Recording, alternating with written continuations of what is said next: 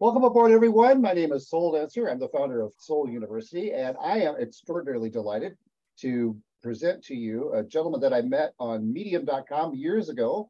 His writing caught my eye because he made things a little more interesting, as in going deeper, inviting us to reflect, inviting us to get called to action. James Finn is an LGBTQ columnist. I'm reading right off his Medium bio here. So if you happen to go out to Medium, you'll like, well, geez, Soul, that was creative. You read his bio. He's a former Air Force intelligence analyst, and he's an agented but yet published novelist. So you'll be published and agented, no doubt, soon.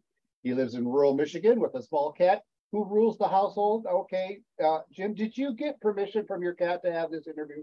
Thank you so much for inviting me. And actually, yes, my cat enjoyed a very sunny day today after weeks and weeks of snow, and she's out roaming. And just before you and I established our communications today, she settled down for a nap, and I made sure that she was okay. She'd be okay by herself for about an hour. All right. So if we hear purring in the background at some point in time, we know what's going on. That's right. That's right. I asked Jim if we could discuss his Suffering for Faith, LGBTQ Kids article. I will place a link down to that article in the show description here. You can check that out. That was some time ago. Since that time, we have had quite a few other developments that I want to dive into as well. But let's begin there. Suffering for Faith, LGBTQ Kids. You were giving a review of a book called Braden's Story. That's right. I read the book, never expecting that it would become an article in my blog and on Medium, but it made such a powerful impact on me that I really felt that I had to sit down and write something. And doesn't it always work like this? But I powered that story out in probably 2 or 3 hours. And for anyone who knows me, that's crazy. I usually spend 2 or 3 days on a story, agonizing over each word and punctuation mark. But I just pounded this out because I felt so passionate about it. And it is now, based on Medium internal stats only, it's my most read story by far. I've had a few stories that have gone viral off Medium that have bigger numbers. But on Medium, this is easily my most read story. Based on what you've written, it flowed because it hit close to the bone, yeah? I think so. Braden's Story is by a remarkable Australian author by the name of Mason Dodd, who writes from a background of personal experience about gay and LGBTQ young people. So Braden's Story is part of a trilogy. It's part one of the trilogy. I find it the most powerful, but I read the other two as well. Braden is 13 years old when the story begins, and he's just remarkably well-adjusted, friendly, bright, happy, cared for in a family that puts his needs first without spoiling him. By the time Braden's story ends, he's thrown himself, thankfully unsuccessfully, he's thrown himself in front of a train to try to die. What happens in between is heartbreaking and astonishing and so utterly ordinary that I just had to write about it. Braden's family was much like my own. Now, haste to add, Braden, this is fiction.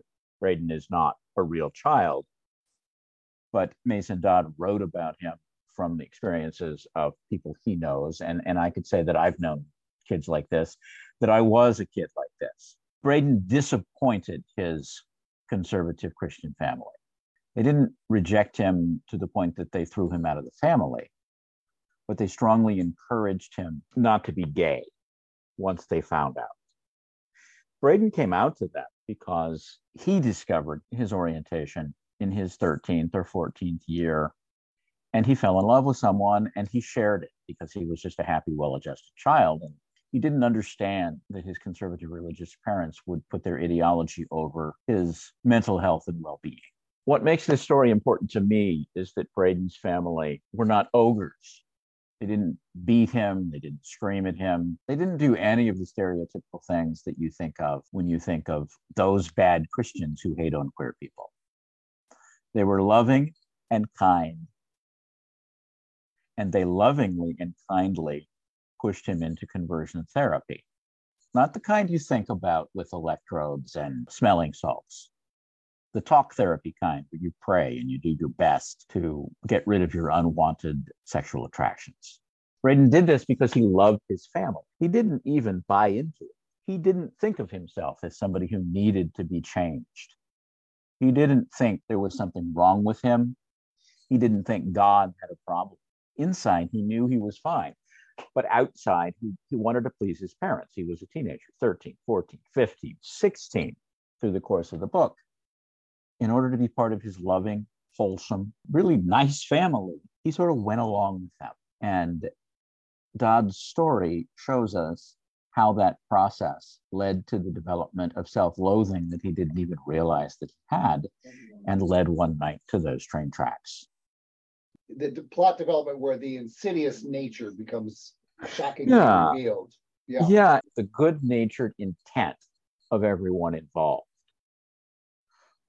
If there's a villain in the story, it's Braden's mother, but she's not a monster. She's a sincere person of faith who wants the best for her son, and that almost kills her son. That's what I related to so much. When I was 18 years old, a university freshman, I climbed up on the railing of a very high set of stairs at a tower at my university.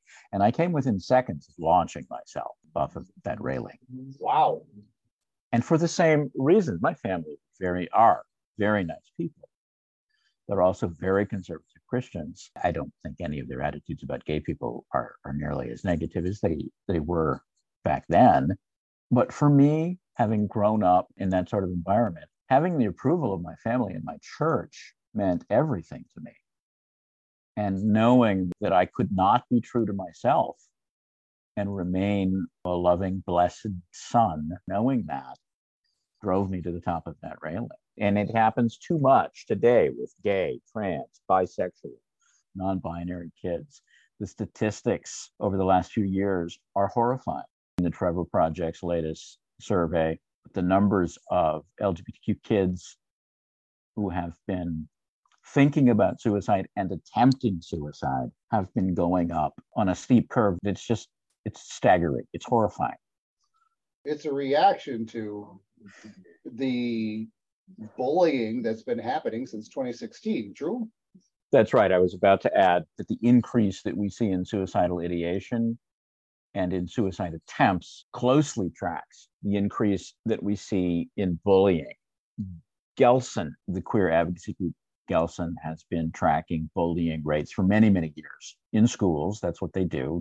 Gelson helps queer kids in schools. You might have heard of GSAs, gay straight alliances, or as they call them nowadays, gender sexual alliances, to be inclusive of more queer people than just gay people. Gelson is also the leading facilitator of GSAs. But besides GSAs, they do every 2 years, they do a survey where they contact thousands of queer kids across the United States, different socioeconomic backgrounds, different geographical areas, and they ask about bullying and violence in schools. And so since 2016, the reported rates of bullying have gone up just amazingly sharply, and so have rates of reported violence. If you look at Trevor Project's data tracking suicidal ideation and suicide attempts, that sharp upward curve starting in 2016, and then you look at Gelson's curve tracking school bullying and violence, you might as well overlay one on top of the other. The similarity is startling. 2016 is not a coincidence. These curves started shooting up in 2016. This is me saying this. This isn't the researcher saying this because they can't look at cause and effect. But what I'm saying is that that's when the Trump era started. That's when the Republican Party began to normalize publicly bashing queer people, and made it part of their political strategy. Right. And so I'm saying that it's not a coincidence that bullying and mental health problems began to rise at the same time. And we see things are getting worse now. I mean, Trump was just the beginning. He made it okay to be publicly homophobic and transphobic again. Yep. And the party has taken off with it now. I mean, you think Trump is bad. Florida's governor, Ron DeSantis, I mean, he's taken things to the next level. He's saying things that Trump never dared to say, if you can believe that. if you can believe that Trump didn't dare to say something, because we all know that he'll say whatever he's thinking. And what just recently got legalized in Tennessee. Well, Tennessee's done a bunch of things lately. They've criminalized gender affirming therapy for trans kids. They've gone a long way toward outlawing drag shows in public, although there's some controversy about what that law would actually do. And their most recent one is if you show up to get your marriage license, you can now be legally denied it. That's still a bill that's progressive. It hasn't been signed into law yet. Oh, but I think it probably will. Yeah. I'm curious, this so dovetails. I remember back in 2015 when the movie Spotlight came out, the Boston Globe's intensive research on this child molestation within the Catholic Church. They turned it into a very powerful movie. Okay. And I was quite pleased when it won Best Picture of the Year, thinking that given the topic and given the nature of the church, it would get slightly pushed aside, but it actually won the top spot. Oh, wow. And part of what I want to tickle out of our conversation here is faith brainwashing. Okay. And faith being a double, triple, third level. I mean, there's faith in a belief system, there's faith in yourself, there's faith in your family. Mm-hmm. The original article that we launched this conversation, what we're looking at is the protagonist Braden having faith in his family initially, right? Yes. And how that twisted itself to the point to where he's ready to check out. So between faith brainwashing, and that is not something new. That's been around for quite some time. I grew up in a Catholic household. I grew up knowing that the Roman Catholic Church was an evil entity. But when you're growing up in a devoutly Roman Catholic Church, you can't quite tell your mother the Roman Catholic Church is evil. Right. Right. And now we dovetail this faith brainwashing into for all practical words, fascism.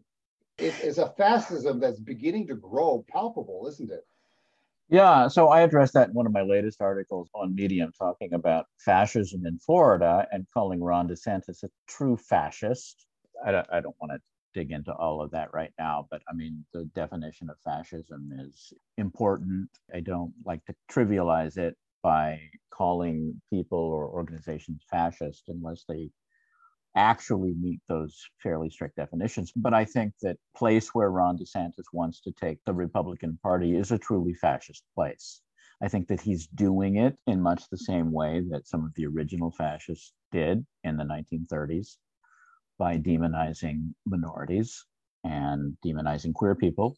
Some of the original fascists, we think of anti-Semitism, that was very important. And that's critical, and I don't want to lose sight of that, because what the Nazis, for example, did to the Jews should never be trivialized. It should also be remembered, and I like to remember, that some of those same people who were persecuting the Jews were sending gay and trans people to the death camps, and that after the war ended, when British, Canadian, and American forces were liberating the death camps, they didn't liberate queer inmates. They sent them to German prisons as criminals. Now, that's a factoid you don't hear often, folks. Were you aware of that? It's something that I've known, for decades, but I think a lot of people don't know it. And it's come out more lately. You read a little bit more about that in the popular press than you used to, and I'm glad. What I'm really trying to point out is that sort of authoritarian state bullying that we think of as fascism is certainly, it's a quest for state power. It's a quest for personal power and control, but it's normally achieved by demonizing and marginalizing minorities and presenting them as a threat to society, as a contagion to society that needs to be eliminated in order to make society safe again. And that's exactly what we see the Republican Party doing today. We see it in many, many state leaders like Governor Abbott in Texas. We see it from Governor DeSantis in Florida. In the case of DeSantis, it's particularly frightening because he could very well be the next president of the United States. True, but we also see it right in our own homes. See, that's the part that I think I'd like to dive a little deeper into is this Okay. internalized homophobia. I mean, when you are sharing that gay and lesbian community members are having a problem with what you're posting, and you're simply posting the facts. That's the one thing I enjoy about your writing is while you do have a lovely way of balancing your wit with your wisdom, you don't take dramatic license with the facts. You present your material with, ladies and gentlemen of the jury, here are the facts, draw your own conclusions. At least here are the resources that you can use to draw your own conclusion. The Yes, insidious nature of internalized homophobia, that's got to have run through your thought process as well, true? it does. And let me talk about it this way. I read the most extraordinary op-ed in the Washington Post on March 6th by a wonderful writer by the name of Kate Cohen. This is the title of the article of the op-ed. Why are we so tolerant of churchy bigotry? She starts her piece off by talking about her 12-year-old who received an invitation to join a very exclusive choir at Albany's Episcopal Cathedral. They tour the nation sometimes, a renowned sacred music group.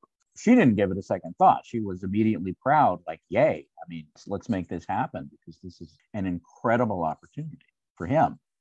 And then he asked her a question, but Mom, how are they on LGBTQ people? This is a Christian church. Are they okay with gay marriage? Or do they call queer people sinners? Her mind immediately, she said, turned to this debacle that happened a few weeks ago in Pensacola, where a Christian college disinvited the world-renowned Cambridge University singing group, the King Singers, because one of them was gay. Uh-huh. She called the music director who runs the choir, and she asked him, and he said, well, no, unfortunately, we're not there yet on LGBTQ issues, but we're trying to get better. And she relayed that to her son, and she said, well, tell them when they get better, then I can sing with them. Rock on. And I bring this example up because people don't do that. Because people don't do that. And a little child shall lead them. This mother points out, and the reason she wrote the column is that she says something inside of us as a culture, we just accept this. This is a world-renowned choir in the Episcopal Church in the United States, which is generally considered, pretty liberal. And they don't accept gay couples as being fundamentally equal and dignified and free. Well, they consider them to be sinners, is what they do. And nobody ever says anything about that. It's very rare. Do you sense, Jim, it's more of just because there's so much bandwidth, pick your battles sort of thing, kind of an apathy? Or do no, you I think a fear? No. I think that it's internal homophobia. Ah, okay. I do. And I know people will say, well, no. I have a writing colleague, who is an employee of the Anglican Church in England, and he's gay. And after everything that happened last summer and through the autumn with the Anglican Church saying no to gay marriage and the Archbishop of Canterbury making extremely clear that gay people are sinners and that the church will not change that theology, my writing colleague is still an employee of the Anglican Church in England. And he's out? He's out. And to his credit, he's publicly out. His position is that he's in a better place to fight for change than if he weren't an employee of the church. And I can credit him a little bit with that. I mean, I understand why somebody would say that, but too many of us do that. I mean, whether we're gay, straight, or allies, or whatever, we're so accustomed to organized religion saying whatever they want about queer people and getting a pass for it. We don't really believe it.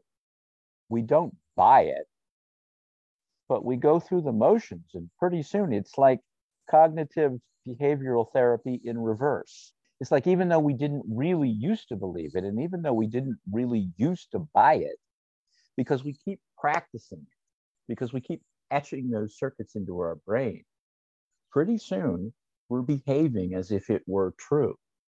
Too few of us are like this 12-year-old singer. No, Mom, I'm not okay with that. I won't practice that. And I just wish more of us were like him. Well, you bring up something that is so systemic that even those original content creators for conversion therapy have since A, come out, B, publicly, vocally stated that that conversion therapy that they created is harmful. That's right. Every single major program, conversion therapy or reparative therapy program in the United States has disbanded, pretty much saying exactly that. And yet new ones keep popping up. They're changing their language a little bit. In many cases now, ex-gay organizations claim that they no longer support conversion therapy, and they talk about living celibate lives. But then if you dig into what they're doing, they're still running programs to help people overcome unwanted same-sex attraction. Right. Well, I'm sorry, if you're trying to diminish your unwanted same-sex attraction through counseling and prayer, you're in conversion therapy. That's what it is. Yes. And there is, unbeknownst, there's a faith brainwashing. It's like, I'm going to be delivered from this if I just keep up. Your friend who's working from the inside out, I remember back in the day when I was a member of Dignity. I've lost track of whether they're still alive or not. Not only is Dignity USA still alive, but the executive director and I exchange emails all the time. Okay, there you go. So there is still the faith that from working from within the system. Now, granted, we do have a current pope who, bless the sinner. But, don't get me going. Don't get me started. Hey, I pulled the pin. It's your turn. Just getting back to the self-loathing a little bit, the internalized homophobia. The executive director of Dignity USA is not internally homophobic at all. Just to make that clear, make that clear, Marian Duddy Burke takes a very strong, uncompromising position with respect to Catholic theology, and she overtly pushes for changes to that theology. I believe that her public position and her unwavering, uncompromising stand insulates her from the sort of self-loathing process that I was talking about. If I can pull the camera back for a minute, I mean, we're talking about families and people and churches right now, but why in a broader way? Gay and trans people are legitimate targets for hate and criticism. You can't go anywhere near social media with a rainbow flag in your profile without getting a lot of hate for it. People just take for granted that it's okay to hate on us. And religion, it's in the United States, in conservative Christianity in the United States, is the main reason for that. Because people grow up in churches and communities where those negative beliefs are taken for granted. Even those of us who are liberal and progressive grow up believing that it's not okay to strongly criticize somebody's religious beliefs, even if those religious beliefs cause harm to the point that we see today with LGBTQ youth suicide rates skyrocket. At some point, liberal and progressive people have to be willing to face the dragon. On a daily basis, not just they do, sporadic. And I'm getting to that. Okay. But before we do it on a daily basis, we have to be willing to say, your religious beliefs are horrible. Stop it. Religion is no excuse for your horrible beliefs. You are a homophobic bigot, and being a conservative Christian doesn't in any way excuse that. Bingo. And people won't say that, cannot bring themselves to go there. Because until somehow it's too late. Until it's too late, until their son or daughter is buried in the ground. And even then, I have had parents who have experienced a suicide because they don't want to disappoint their parents. Yeah. Even then. So one of my other really big stories on Medium, I wasn't going to go there right now, but I'd better do it because the conversation has brought us to that point. I interviewed a mother last summer and her son 2 hours after they got home from the hospital where the son had tried to kill himself, 16 years old. Wow. Tried to kill himself for the second time. Good heavens. He fell in love with a boy at church. The boy kissed him. They developed a relationship for several months. Both of them decided that they didn't believe that what they were being taught in church about gay people was wrong. Then they got caught. The other boy's family found some chat logs, and all hell broke loose.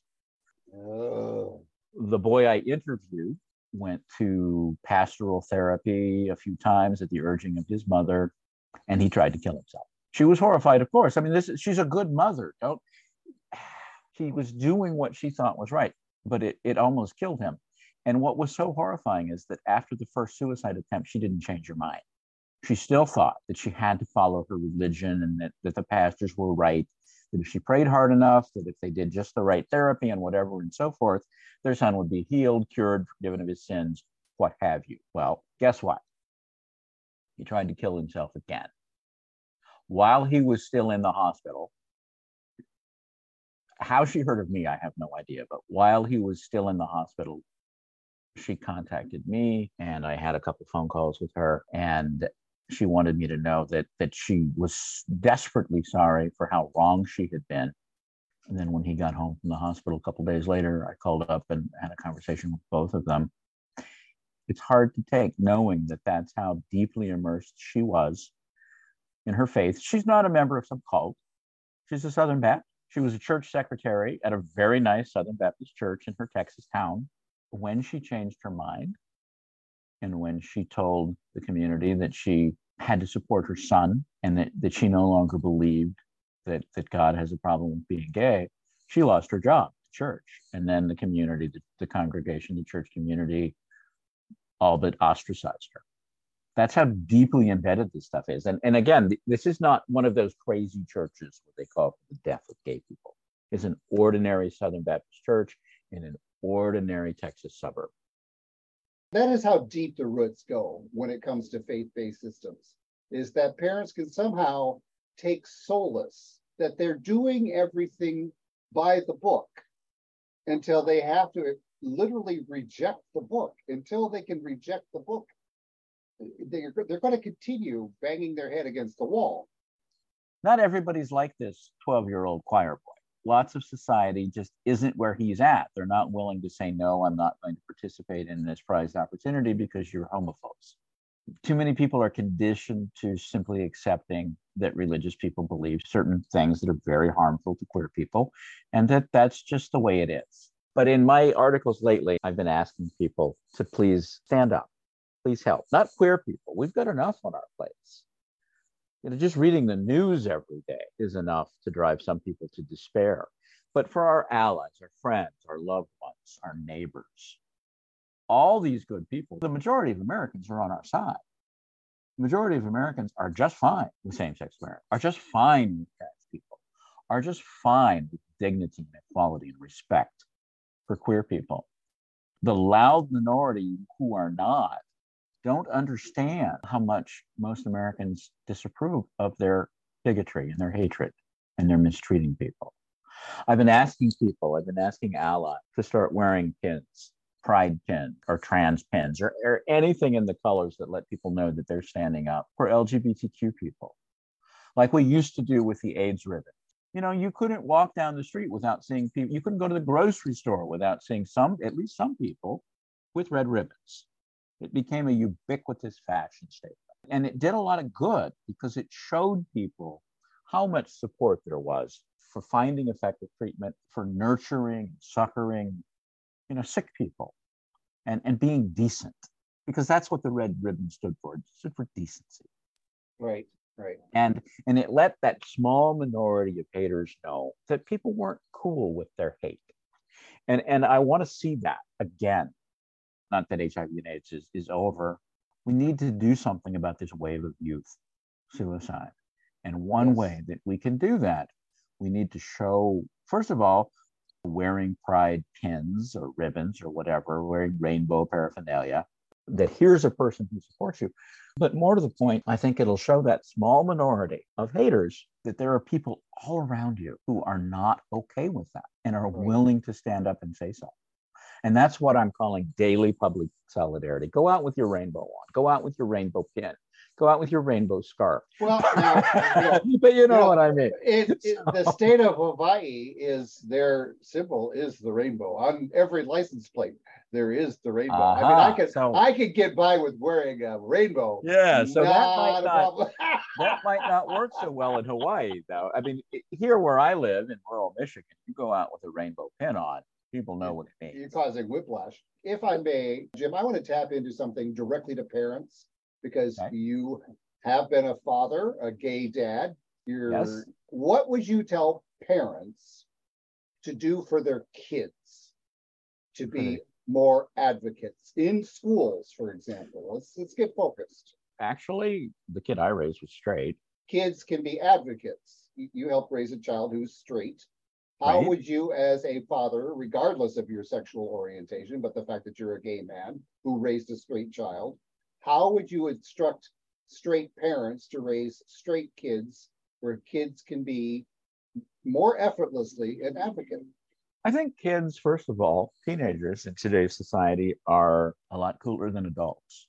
Kids know how to be advocates, I think. This 12-year-old in the Washington Post op-ed is far from being an anomaly. Kids today tend to be accepting and positive. I guess if I had anything to say to parents, it would be that if your child is standing up at school and supporting LGBTQ people, and the school has a problem with that, if the school has a problem with rainbow paraphernalia, etc., then let your kid know that you know they're doing the right thing. Let them know. There you go. Let them know that you support them, and then do support them. If a teacher calls you and tells you that it's not okay for the child to continue speaking up in defense of LGBTQ people, or if it's not okay for the child to say wear a rainbow to school, then stand up for your child. Tell the teacher that he has your support and that you will certainly not allow your child to be silenced, and that you will certainly send your child to school with a rainbow unless or until they somehow physically force your child to stop.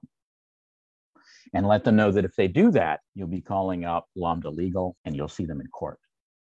Bingo. There's what I'm looking for, ladies and gentlemen, is, Jim, you'll have to forgive me, but until there's teeth to the teeth, I mean, action, reaction, until those who are advocating this fascism against transgender, if I can sue a parent for taking care of my transgender child, then that transgender parent can sue the person suing them. And the person can lose their house. They can lose. And whether or not a lawsuit has any chance of succeeding, the point is powerful, because we have to stop acting like queer equality is up for debate. Right.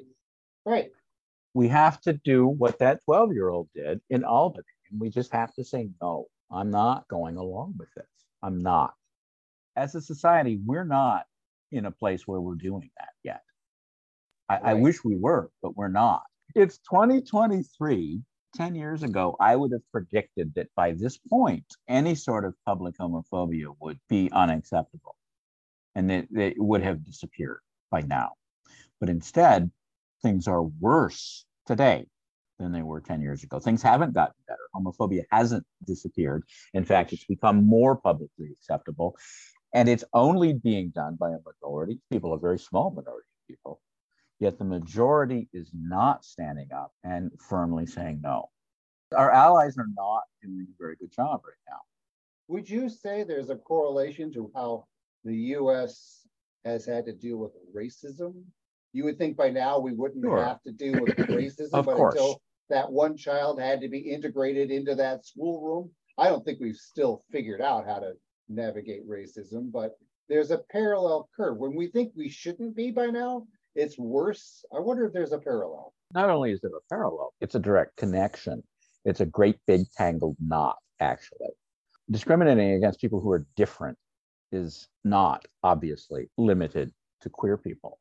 Right. Discriminating against people of color, against Black people, against Latino people, against immigrants, etc., as much back in style today as homophobic bigotry, and for exactly the same reasons. When I write, I try very hard to always mention the intersectionality of the bigotry problem. I don't think that it's particularly my job to delve into the details of racism because I'm not an expert, but the issues are so inextricably intertwined that it's impossible not to talk about it all at the same time. It's not just intersectionality. I mean, certainly a Black gay man experiences more discrimination in life than a white gay man. Certainly a Black trans woman experiences much more discrimination in life than a cisgender white woman. And so we see direct intersectionality, in those two cases. But it's also important to point out that the racism and the anti-immigration, the anti-immigrant sentiment that we see is just as fascist and is just as rooted in fear of the other, not always with the same religious roots, although disturbingly we see some of the same religious players indulging the racism and the anti-immigrant sentiment. But again, this sort of loud racism that we're accustomed to today is being done by a small minority, and the majority, the good, decent Americans, most of whom are not okay with this, are also not okay with standing up firmly against it. God damn, it's time to take our country back, don't you think? Well, sadly, I'm recalling the Lutheran pastor in Germany who coined the "at first they came for." Yes, Niemöller.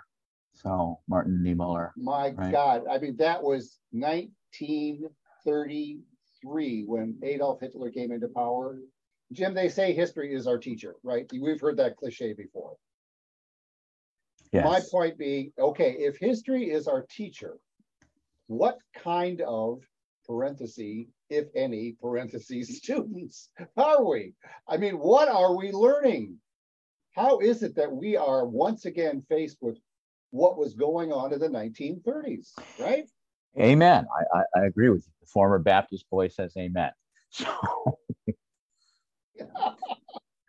Well, we have certainly ripped open a few topics that clearly need more digesting. Thank you for listening to this. I know, Jim, that as your articles unfold on Medium, that we'll probably be touching more on some of these topics as well. Is it fair to say that if you need support to be supportive, that's what these talks are about, and that's what Jim's articles are about? There's a deep well of information that you can use, that it's just know you do have support to be supportive of ending hate, ending prejudice, ending things that affect, as you say, the intersectionality of so many other communities. Yeah?